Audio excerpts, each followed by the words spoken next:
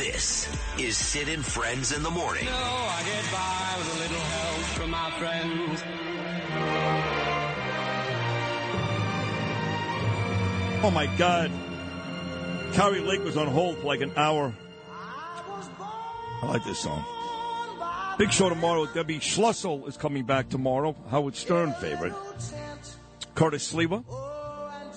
We're also going to talk tomorrow to Rudy Giuliani. And Mark Levin, the great one, back here tomorrow. Mark and I had a great conversation again this weekend.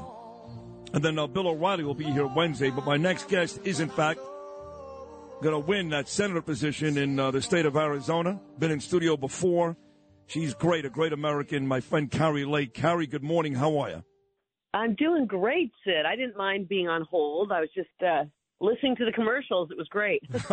A lot of those commercials are PSAs for what's going on in Israel, obviously raising money for a lot of different Jewish organizations. And important. You know, certainly, of course, certainly you can, your heart goes out to them. Yeah. You have one of the greatest shows in America, and everyone needs to support those who are supporting you. And we do need to support Israel. It's just, it's horrifying what we're seeing around the country and our college campuses. We've seen it here in Arizona, where the Jewish students felt they needed to have police escorts around campus because it's dangerous. And I can't believe we're living in America like this right now. First of all, I almost want you to repeat when you said you have the greatest show in America, because I was afraid I stepped on it. You know, this is so pathetic, Kari. I have like this little montage, I swear to God, and it's Mark Levin, Michael Savage, Kelly Ripa, Donald Trump, and John Voight. And they all say during this montage that I've got the best show in America. So I'm going to add you.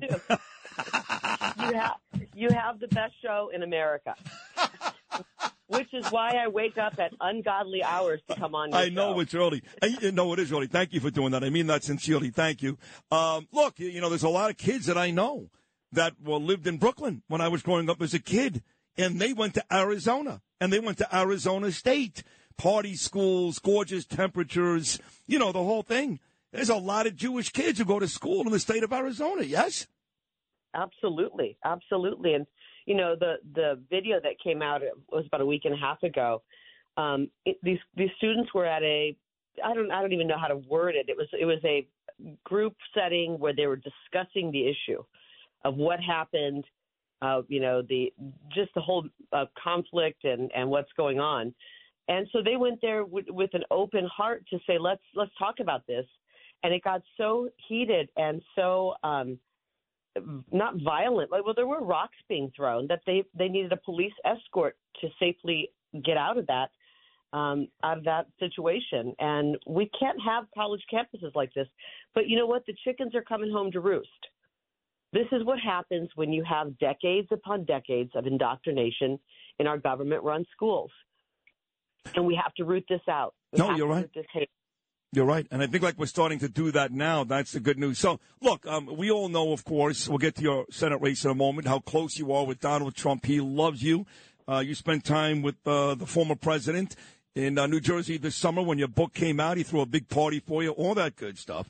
So you know, of course, Kari, that Donald Trump was the guy that really was responsible for peace in the Middle East. Him and his son-in-law, Jared Kushner, the Abraham Accords, Israel talking to Saudi Arabia. Nobody died in Israel over those 4 years. And yet, Joe Biden, who along with Barack Obama, enabled Iran, complicit in these attacks. The same guy comes out and said this yesterday. I almost fell off my chair. You got to hear this, Kari. This is Joe Biden trying to take credit, at the very least, saying he's the reason why Hamas attacked. I cannot prove what I'm about to say. Of course not. But I believe one of the reasons why Hamas struck when they did was they knew that I was working very closely with the Saudis and others in the region to bring peace to the region by having recognition of Israel and Israel's right to exist. Do you believe that? Oh my. Yeah, are you kidding me? This guy is delusional. Actually, he is trying to take credit for everything President Trump did. We did have peace in the Middle East, and only when he started back up the Iran deal and started to allow Iran to make hundreds of billions selling oil, which basically turned on the money going to the terrorist outlets and organizations, did all of this start back up. This guy, can we just hold the election today? Yeah. I don't know that we can make it throughout another year with this complete moron in the White House. We need President Trump back in there. He knows exactly what to do. No one even fears Joe Biden. I mean, we fear him because he's destroying our country. Right. But these world leaders, they look at him and they laugh. They laugh at him. They laugh at us. He has no gravitas on the world stage. He can't even walk across the stage. And he is the reason.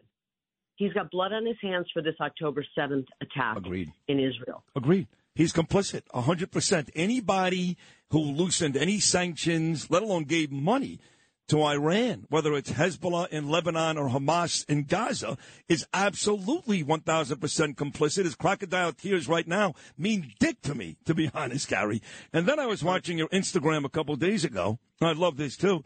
You were going hard after Biden on some TV show about his Bidenomics. Bidenomics is a disaster, is it not? Oh, and it's really hit Arizona hard. I'm assuming things are bad in New York. Every time I see any footage out of New York, it's not positive. So bad. Inflation hit Phoenix the hardest. So, I read a figure the other day. It takes about $1,300 more a month to survive. I had heard it was $700, but then the new data came out and it's more like $1,300 more. If people don't have any disposable income, that's the income you have that's kind of left over at the end of the month where you can have a little fun, go out to eat, go to the theater, catch a movie, whatever, go on vacation. People don't have that. It has plummeted. The ability for people to spend money on things other than the basic necessities, and going into the holidays, you know how devastating that's going to be. So it's really bad here. It's bad all over the country. And it was made worse on day one when Joe Biden came in and decimated our energy sector. He stopped the construction of the Keystone XL pipeline, hurt the drilling here in America of natural gas and oil. And all of those jobs, thousands and thousands of jobs, and these are not service industry jobs. These are high-paying jobs that can support a family. And those jobs were gone overnight. And, this is the kind of stuff the left always wants to ship our jobs overseas, turn off the high-paying jobs, and make us suffer. And I think the people of this country are waking up that under Democrats, we suffer. Under President Trump, we were thriving. And now they're looking back and going, well, maybe I don't mind the mean tweets. Maybe I don't mind. I didn't love his personality, but maybe I can put up with it.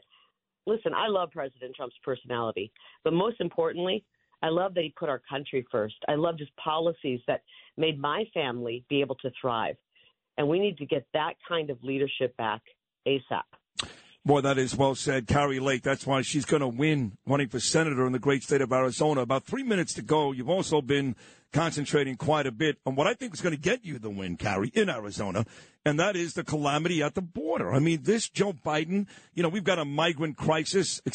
We've got an illegals crisis in New York, second maybe only to you guys in Texas. And it gets worse every day. And the morons here, they're complaining they want more money. But for the longest time, hey, we're a sanctuary city. Come on. The truth is it all starts at the border, which that man refuses to fix. He refuses to fix it. Why? Oh, I think he intentionally opened up our border to create chaos and destabilize our country. Right now in the Tucson sector, the processing center there is holding 23% of all illegal immigrants nationwide. They're all being held. I mean, Arizona is really suffering right now. I don't know if you've seen the video online. I posted it on my site. I saw it. Just an absolute surge on my Twitter site. Huge surge of people coming in illegally across the desert in the Lukeville area. I mean, thousands of people are pouring across, more than we've ever seen coming across Arizona right now. It's a true invasion. And I don't think he will fix it because he created the problem.